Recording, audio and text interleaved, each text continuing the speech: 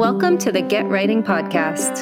I'm your host, Liz McGavro, and I'm obsessed with all things writing, creativity, and telling your stories in your authentic voice, because I believe a good story can change the world. Ever since I was a little girl with my nose in a book, I dreamed of being an author. I wanted to see my books in bookstores everywhere. I wanted to talk about books. I wanted to soak up everything about the craft. My celebrity crushes were mostly authors, and I could feel in my bones that the writer's life was my destiny. Fast forward to today. Along with my alter ego, Kate Conti, I'm an Agatha Award-nominated best-selling author with 3 mystery series. But it wasn't all smooth sailing along the way. I experienced many setbacks, crushing self-doubt, a lot of career detours, and I even lost my voice a few times when I let the world get in my way. Until I learned that writing was so much more than just a skill set you learned and developed over time. It's also an inside job that flourishes when you heal all the wounds that are stifling your creativity, which is no easy task. So if you're a writer of any kind, or if you've always wanted to write but aren't sure where to start, this is the place for you, my friend.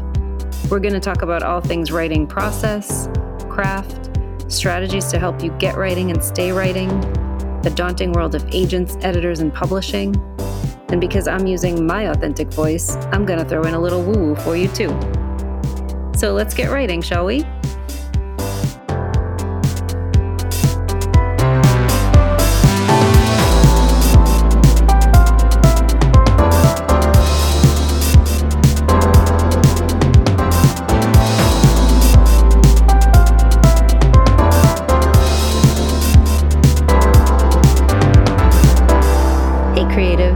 Welcome to the Get Writing Podcast.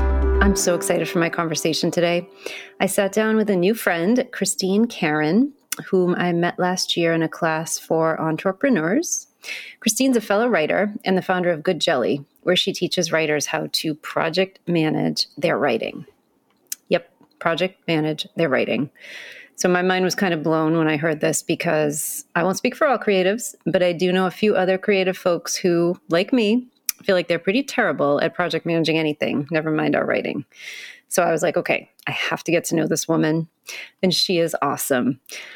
So Christine's mission at Good Jelly is to help writers take charge of their writing adventure using smart process, grounded power, and inner kindness. And her vision is a world where every writer delights in their creative process. Can I just say that again? A world where every writer delights in their creative process. Again, mind blown.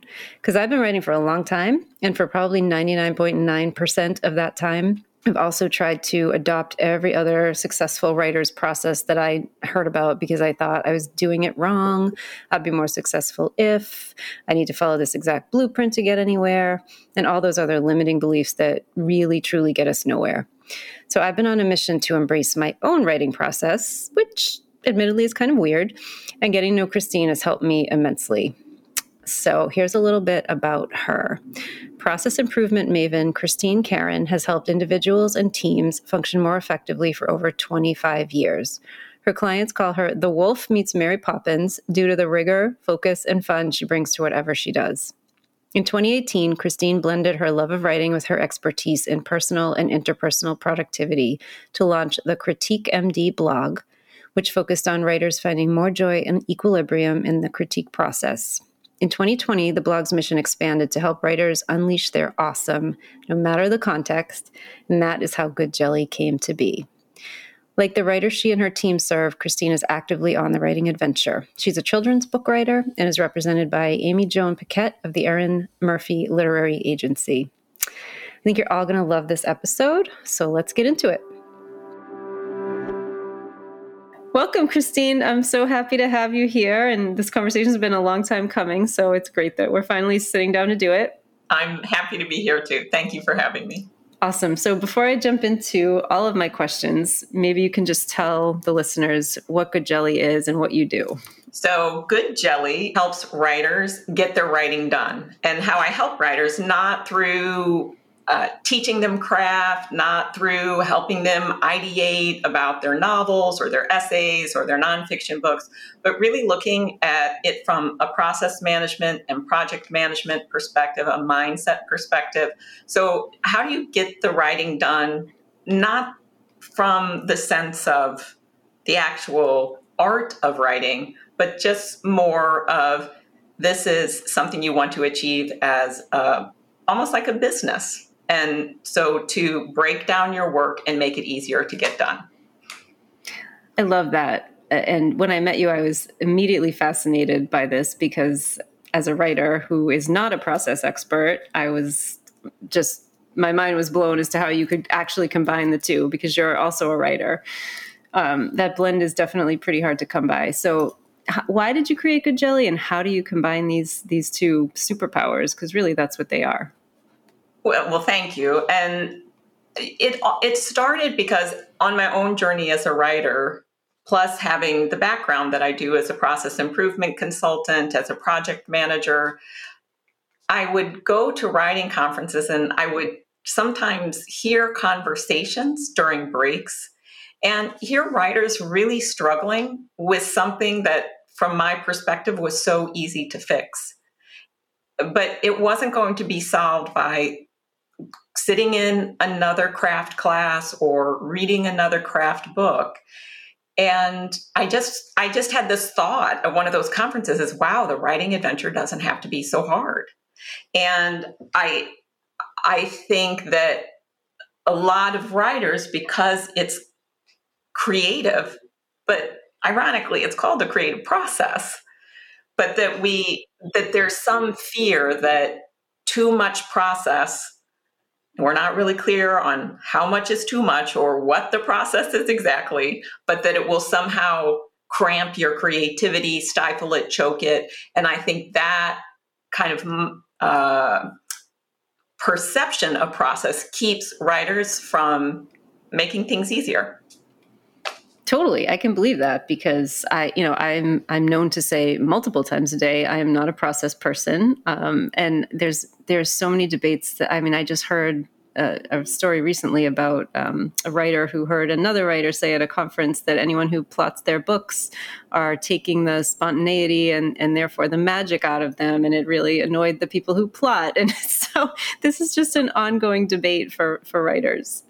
Well, yeah. And I think for me, and this even happened for me in the corporate world, because trust me, there are those same kind of debates on types of project management, types of process.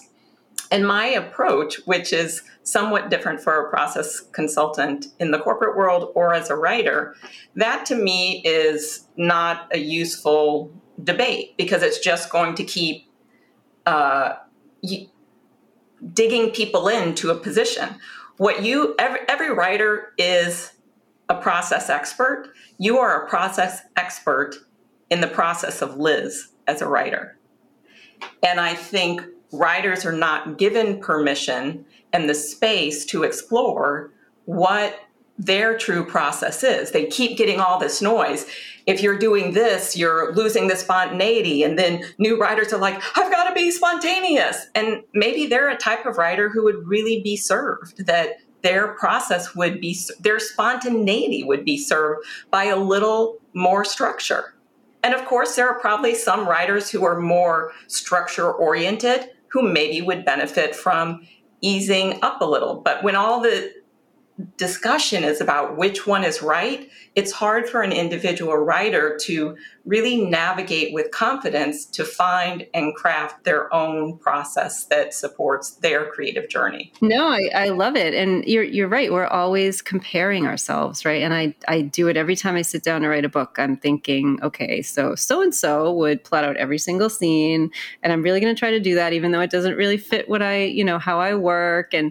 And that means I'm wrong because it's, less structured for me. And then it gets hard at the end. And, it's all these things that you're always, and then you're hearing rules from, everybody's got rules about writing. And I love to, it's easier for me to tell new writers like, hey, there's no rules, don't worry about it. But when it comes to myself, it's a different story. I'm always beating myself up. And it's interesting because the many of the writers I work with are successful writers, but are still have this kind of inner turmoil that goes back to this. It should not be so fraught. And I am careful using the word should. So I want to change that to say it doesn't have to be so fraught.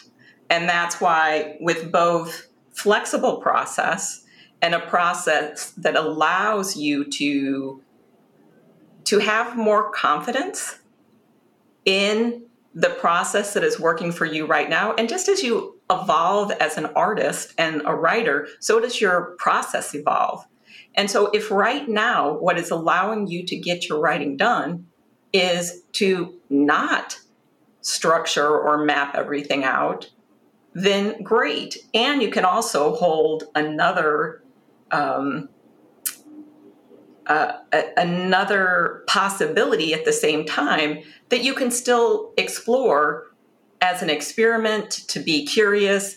Let me try a different way to add a little structure, or structure light, or, there's a playfulness to it that starts with really standing firm in what works for me first.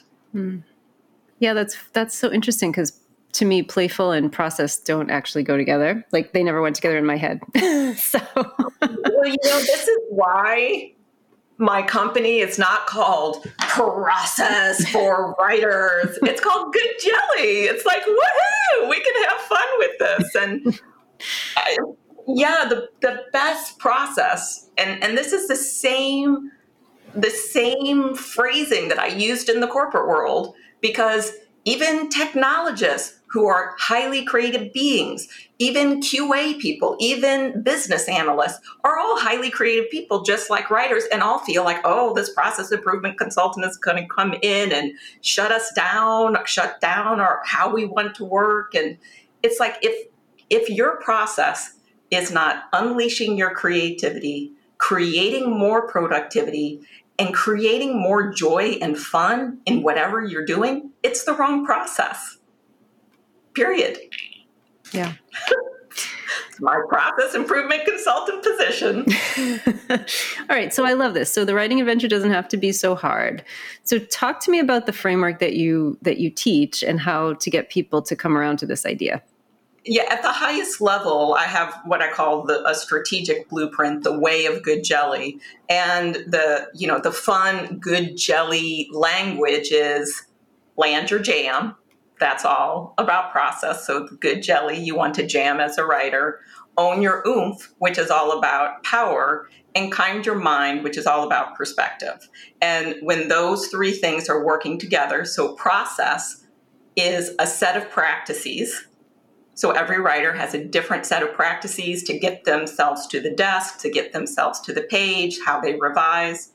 And if those practices are aligned with how you like to work, that's power. And you have a perspective about your journey that's supportive and kind, because studies show that kindness and being positive about your progress and claiming progress, that all supports motivation and productivity. When those three pieces of the puzzle are aligned, then you are in your process excellence. And that's what I'm trying to get writers to. Not how I think you, Liz, should write, but how Liz should write. And let's just clear all the stuff, the noise, the static that is getting in the way of you being in that space. So what if you don't love your process that you currently have, because it's kind of a process by default, right? And I know I'm speaking kind of for myself, but kind of for a lot of other writers who I know struggle with the same thing. So if you kind of have the way you end up working, and it's not actually working because you find yourself, a week before your deadline, cursing yourself every day, and how do you figure out what your process should look like? Like, walk me through those steps. I think first off, I was talking to another group of writers, and I called those snarls or pickles. But to me, what a wonderful place to be. that you've given yourself permission to say, hey, this isn't working. And then if you can quiet the mind of the inner critic or the supposed to, or I should be doing what XYZ famous writer is doing, and say, okay, let me get curious about this and what isn't working. And then, if you're doing it on your own, do exploration, try new things. Think of how you learned how to write the first time. Just be straight with what isn't working for you. And then, check with other writers and be firm with yourself that you're doing experimentation. And when something feels good and you're like, this will work for me, then do it. And feel free to pick and choose. You want to stay in charge of your process. So if someone has a big, long process that you have to do, step 1A, step 1A, step 1A.A.A, step 1A.A.A.A, and you're like, well, really, 1.A works for me, and 2.DDDDD, and 5C, ditch the rest and start creating that process. And I think it starts with being straight with yourself and being kind with yourself at the same time, and then getting curious. And if you learned how to write, if you learned how to create story, and even if you're starting on that journey of learning, then be checking in all the time. Is this working for me? Is it moving me forward in a way that is enjoyable and I'm making the progress that I want to make? Yeah. And I think people, I'll speak for myself. You kind of know something isn't maybe working, but do you think it's true that people who don't have a lot of process experience just because sometimes I feel a little frozen, like I don't know how to really create a new process, because if I did, I might not be having this problem in the first place, right? So how do you overcome that? I think, one, come work with me. I'll do it. Yes, there's that. Because I admit that I'm odd. I'm going to say unique. Will be a little fascinating. It's fascinating. Like I said, I don't think I've ever met someone before who is a writer and a process person. Like I really just don't know that they exist. Like to the extent that I think you exist. I like being me. I think, as I think about that problem, like a project manager, I think I would break it down. This is what I tell writers to do all the time. I would not say I have to resolve my whole process. I would say, what is my biggest block right now? And I teach a way for writers to handle blocks, so they're handling them like a project manager instead of a writer, because even blocks have a whole lot of weird energy around it for writers. Like, you shouldn't be blocked. If you're blocked, you're kind of being lazy or don't want it enough. And again, it starts to get curious and say, why am I blocked right now? Really, what is the problem? And for some writers, that could just be they have a very busy life that can't change right away. They may have job commitments, family commitments, and it may be that they're just putting too high expectations on themselves. Maybe some of the writers in their critique group are able to write 3 hours a day, and this particular writer is going to be lucky to get 2 solid hours in a week. Yeah. If they're trying to create a writing schedule and a writing goals that would be hard for someone with 3 hours a day to write, that's probably causing some blocks. And it's getting clear on your time, your capacity, and figuring one thing out at a time. And this really is a different tract of learning, to think about. Writers spend a lot of time working on craft, and this is a different set of learning. So give yourself some grace. Yeah. Yeah, and you and I had a conversation a while back that we definitely should have recorded when we were planning this episode, that was all about power keeping, which you mentioned a couple times here. And we talked about it in the context of a publishing deadline, but I presume that you apply it to many different situations. So talk about how a writer can deploy power keeping in different seasons of their work.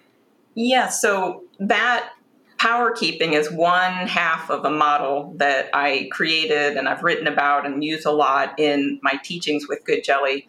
And there's power keeping mode and there's power leaking mode. And a lot of times I see writers power leaking. And a clue that you're power leaking is anytime you're frustrated, you're feeling kind of like, this isn't going well, or just kind of aggravated. There's usually probably some boundary issues involved as well. But what has become a habit for the writers who work with me is when they're confronted with a situation, they ask themselves, what's the power keeping thing to do here? What keeps me in, not me trying to force it through, not me trying to force someone else's writer's style or work process on myself, but really what would be the way for me to navigate this? Yeah, I love that. And I think when we initially talked about it, it was, we were even talking about a deadline and, how to keep your own power around a publishing deadline, which was interesting because I had never thought of it that way. I think writers often go through life feeling very, as you probably know, right? Like grateful that we have a publishing contract, and which is true. Yeah. And we don't want to ruin that, and we want to make our deadlines. But if we also know that, for example, our editor might not get to the book for a month, but we still have to turn it in at a certain time. How do we make all this kind of work for ourselves? Right. And I think that is, as a project manager, my job is to deal with reality. And the reality is there's a lot not in control, that we're not in control of on the writing adventure. And that can feel so destabilizing. Yeah. And I want to acknowledge that, because that, not acknowledging that then creates this kind of frozenness, which is that power leaking, versus returning to ourselves and saying, okay, in this situation, what would keep me calm? What would keep me moving forward? And then it's a skill of, communication skills come in. Like there are different ways you can communicate with an agent or editor that are going to be more in power versus desperation energy or angry energy, I want to be really clear, though things are out of control, I wouldn't say that you can be in control. I think that's an illusion too. So what another part of the language that I use is, how can we take charge of the situation? Taking charge is power keeping, trying to control it, getting really tight, which I think a lot of people, that's how people feel about processes. It's like this tension, it's this forcing, it's this, there's no breathing room, all the spontaneity is gone. Like that, I'm assuming is the bias of the writer who you mentioned earlier was saying about process. And so I think we have to, that's why I made that model, is because so much is out of control. And you do feel this like, oh, please pick me. Please pick me, please, Yeah, and then you don't want to mess it up after you get picked. Yeah. Yep, for sure. That's so interesting. All right, so you knew I was going to bring this up because we've had some debates about this before. Are you ready? Let's talk about the inner critic. Right. All writers have one, and most of us are taught to literally bully ours to sit down and shut up. But you have a different thought on how to manage your inner critic. So tell us about that. So this fully falls into the third part of my strategic blueprint for the writing adventure, and the kind your mind, because your inner critic is a part of you. And my position, based on studies I've done with two psychologists, if you're familiar with voice dialogue, Hal and Sidra Stone, or even inner family systems with Richard Schwartz, this idea that we all have multiple selves, and writers usually get that because we all talk about our inner critic. So it's not, so they're like, yeah, I get it, selves, okay. And we all have many voices in our head too. Yeah. And those to me are just cells or parts, depending on which model you're using. And in this case, it's a part of you. So I don't like the idea of thinking I have to kill a part of myself, or and so it goes back to being curious. And my position is that the inner critic is actually trying to help us. And with Hal and Sidra Stone's perspective, is our inner critics are those cells are very young. And if we have trauma or even just when we all grow up, like Brene Brown's research talks about how many of us have creative wounds, and even just being in a culture where you're not seen, or maybe you live in a family where being a writer, you're supposed to be a doctor. So you get all this messaging about what's the right way to be. And this little part of you is trying to figure it out inside to be safe, to make people happy, to get the care you need. And then what happens is when you grow up, that part is still functioning in you, and they're like, I'm going to look out for Liz. If I'm Liz's inner critic, I'm looking out for Liz, and she can't do that, she can't do that, she can't do that, she can't do that, and I don't want Liz to get in trouble. I don't want her editor to get mad at her, or her agent, or her critique group partner, or whoever she's working with, so I'm going to make her do this. And even if she can't go out of these lines that I've set. Mm-hmm. And so to me, your inner critic is on your side. So we have to figure out how to interact with it differently. And the thing is, those parts are set very young. Is this making sense? No, that's really interesting, because I am familiar with the internal family systems, but I never thought of my inner critic as one of those. I was thinking like, oh, my 5-year-old self or my 12-year-old self or whatever, but I never thought of my inner critic as like a specific part that is. And I would say your inner critic is fed by those younger parts of you that maybe, if you were doing work to kind of reset those and bring those more into balance, that the inner critic is on our side, and that we can, if you take that position and get curious of what does it need and why does it make sense, you may have those concerns in certain situations. So one of the tools I have at Good Jelly is a writerly inner critic intensity assessment. I have not figured out a great, easy name for that thing yet, but basically it asks a series of 20 questions like, do you feel nervous submitting work in a class? Do you avoid classes where you would have to share your work immediately? Do you feel nervous giving feedback to other writers because you think your feedback may be judged or you'll say it wrong? So it lists a set of 20 questions to help a writer get clearer on what are the kind of sensitivity points of their inner critic. Because I'm sure you've been with writers who, like, maybe get a little upset about something. They're like, oh, that's no problem for me. Yeah.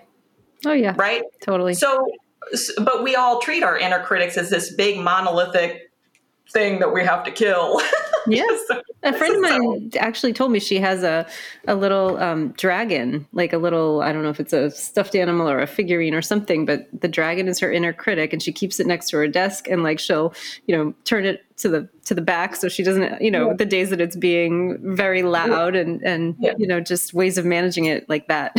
Well, and the thing is, I also want to say for anyone who's listening, this is a big energy that all writers work with. So if something's working for you right now, then listening to this conversation you and I are having, that could be something you want to explore, but please don't let your inner critic start making how you're working with your inner critic wrong, because that's a double whammy. So, take this as an interesting possibility. And what I always say to writers is, because of that, sensitivity and awareness of maybe ways that you had to be in a certain way or perform in a certain way when you were younger. One, taking time to think, really, what are my inner critics' sensitivity points? So getting curious, but then also just realizing your inner critic, and for you, with knowing Richard Schwartz's work, the parts of you that are feeding your inner critic, that they're really good at problem spotting. Yeah. It may be a little over intense compared to other people, but it's something that you, Liz, as a writer or another writer, that you have to pay attention to, because your inner critic is raising its hand and saying, hey, this could be a danger zone for us. What your inner critic is not so good at is problem solving. And the move is to say, hey, instead of the way I approach and what has worked for me, instead of saying, I'm just going to silence you, you say, hey, inner critic, I got it. I got you. I got your back. You want me to be alert in this situation. I got it. And now I have a whole lot of other skills that we can handle this in a way that we couldn't handle it before because it was all on you, but now you've got me.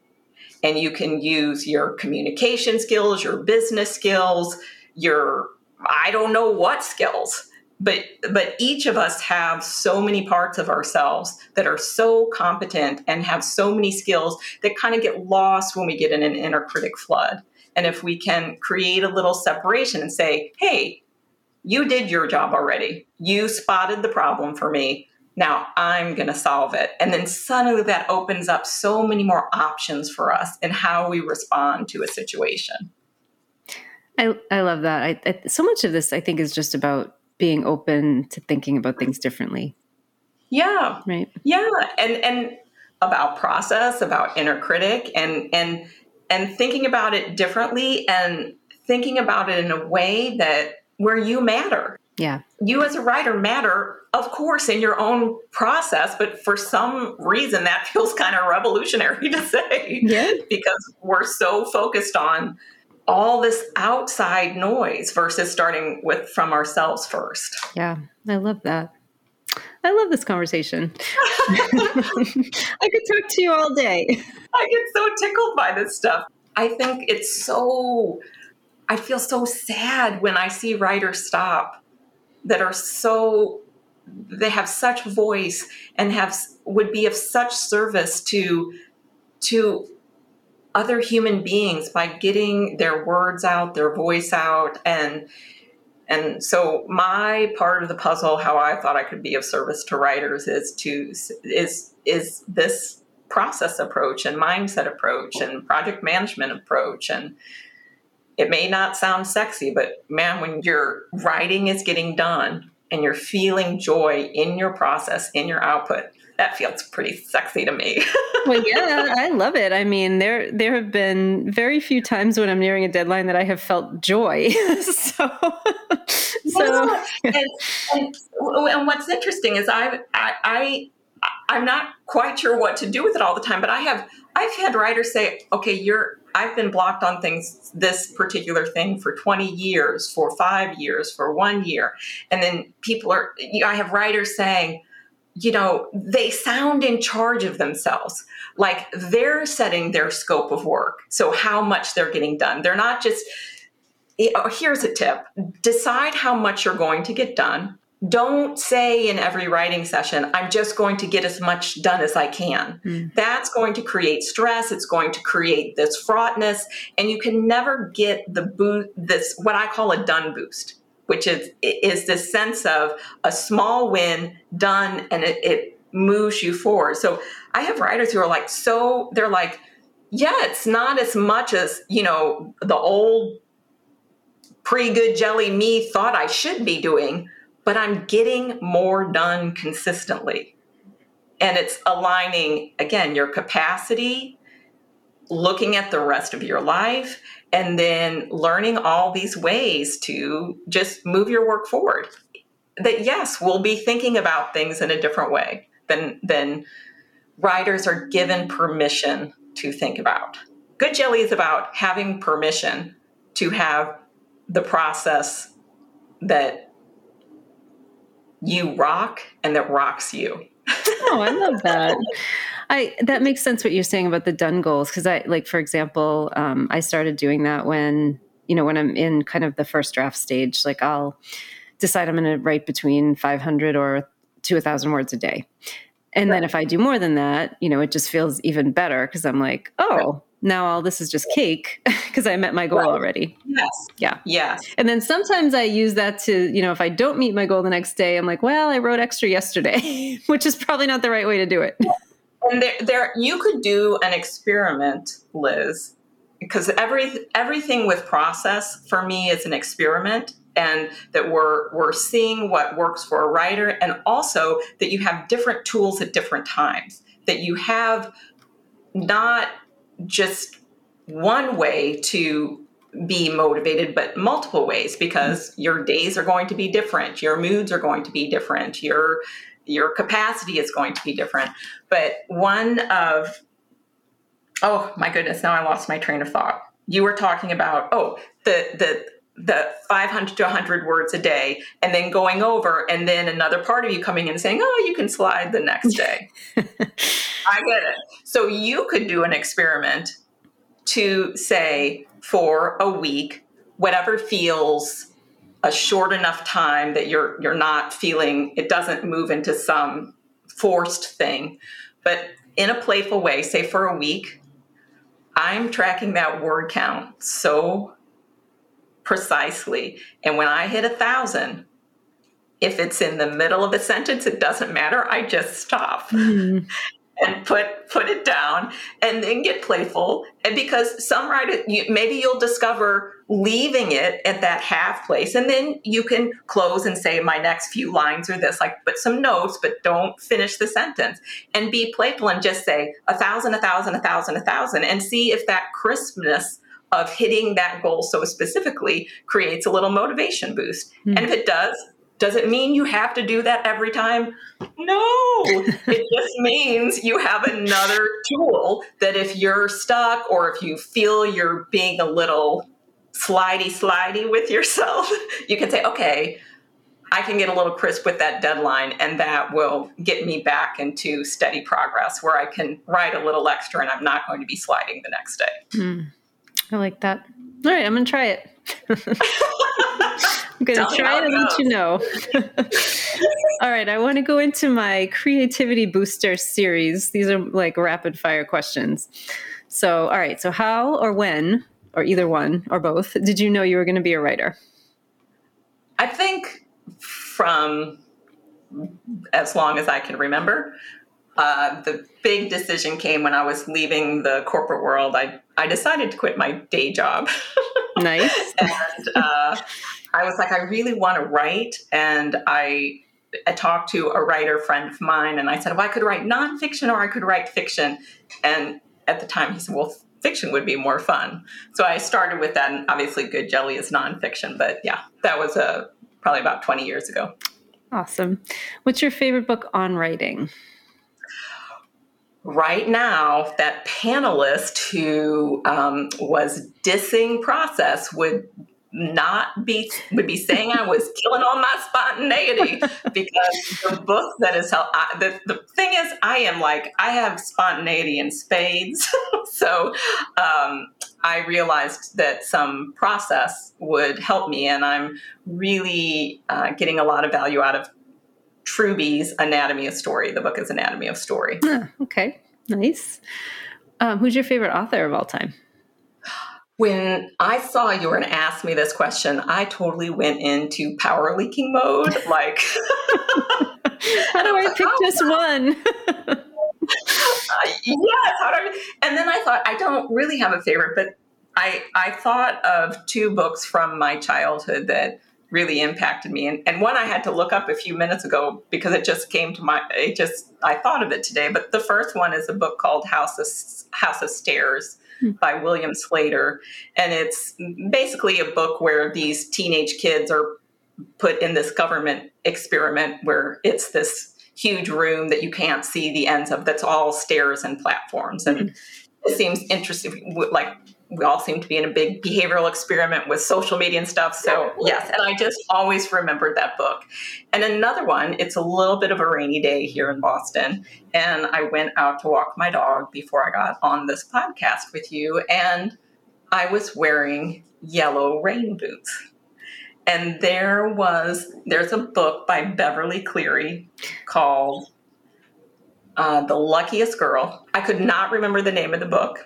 I had to look that up just before we got on. And this young woman, a teenager in the story, really wants actually a yellow slicker, that all the cool kids are wearing yellow rain slickers. And her mom gets her this pink one with a velveteen collar.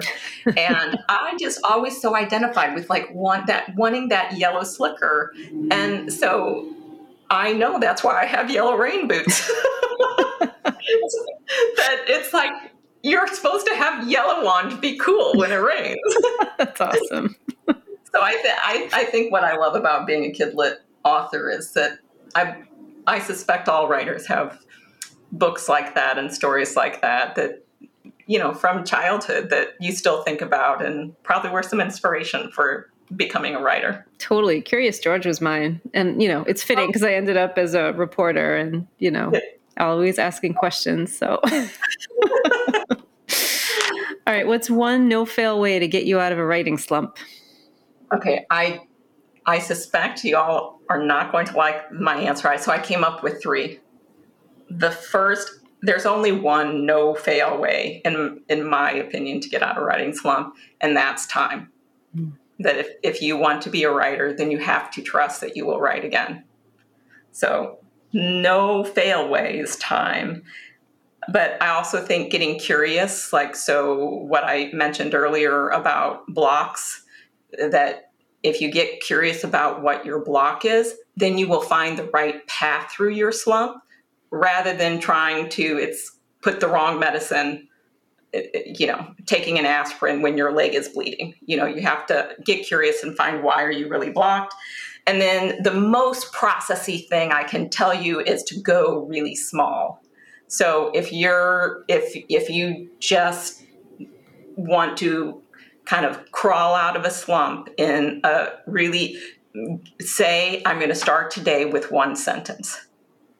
And I'm going to go one sentence for 5 days. And when you hit that one sentence, I don't care if it's a noun, verb, period, then you get up and you celebrate yourself. And you give yourself that done boost. And then you do it again and you do it again. And at some point, your writerly joy will kick in, your writerly determination, and you will be writing again.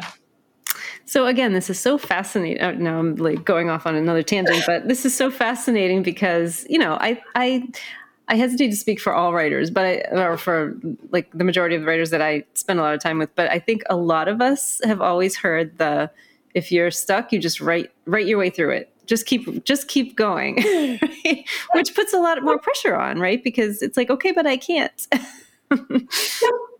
That is a valid approach, but your question was no fail way. Yeah. And I think a lot of writers would raise their hand and say, that failed for me. Yeah. That approach failed for me. Yeah. And so I really, and that's why my first answer was time, that even as a process improvement consultant. And I also think that messaging about just write through it is one of the reasons why I started Good Jelly. Because again, that's for every writer, the solution is only write through all the time.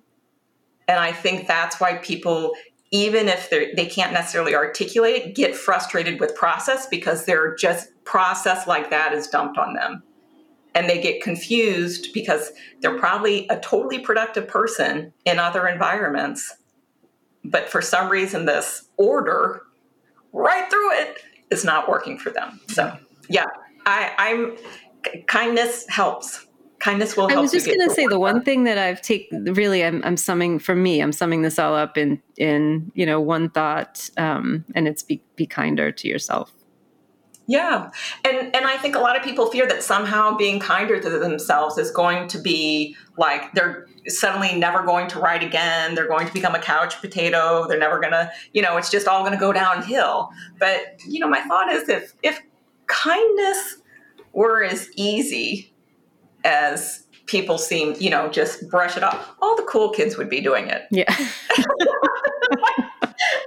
And so yeah, it's an interesting, that is one piece of the puzzle.